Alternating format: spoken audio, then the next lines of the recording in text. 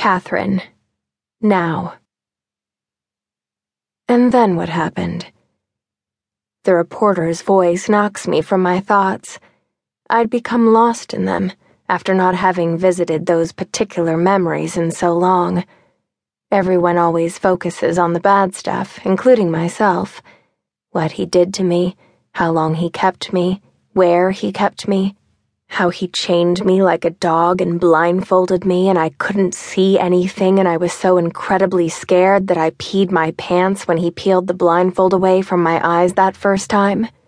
I knew by the determined look on his face what he was going to do to me. But I didn't really know, because my sexual education wasn't much beyond a few YA books I'd read with very tame sex scenes and those awful movies they show at school about getting your period and hormones and stuff.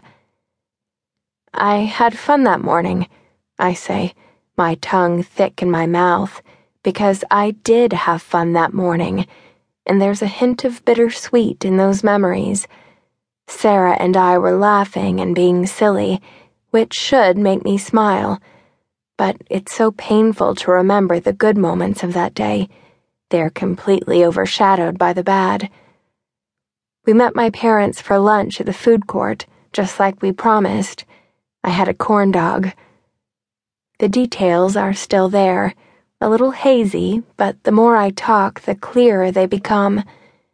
I remember the seagulls that dive-bombed the tables as we ate, how I dropped the last bite of my corn dog on the ground, and the white and gray bird swooped in, stealing it before I could even snatch it back.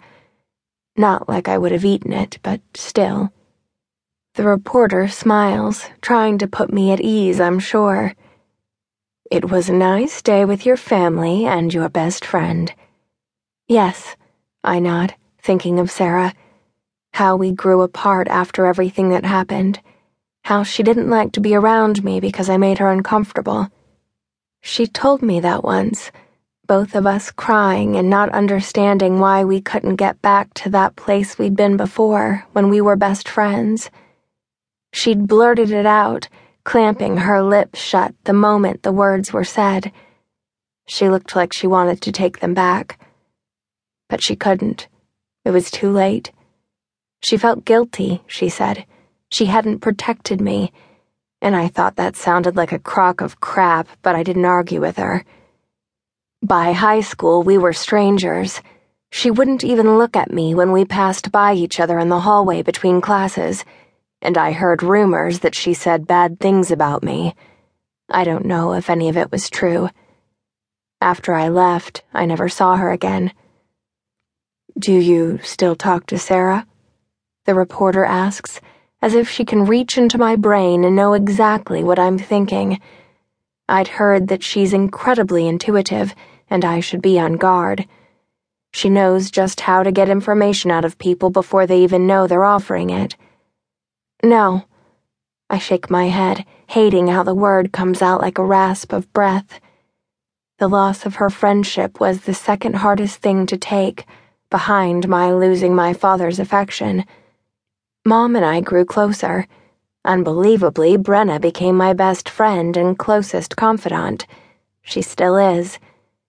But that's because I have no friends. I let no one new in, and my old friends abandoned me. Or I abandoned them. I'm not sure which happened first. Maybe she felt too much guilt after what happened. Do you think she felt responsible for your disappearance? No, I don't know. The words rush out of me and I sound defensive, young. I swore I would remain cool and composed, and the reporter, her name is Lisa, promised she wouldn't ask me uncomfortable questions. She would wait for me to volunteer information.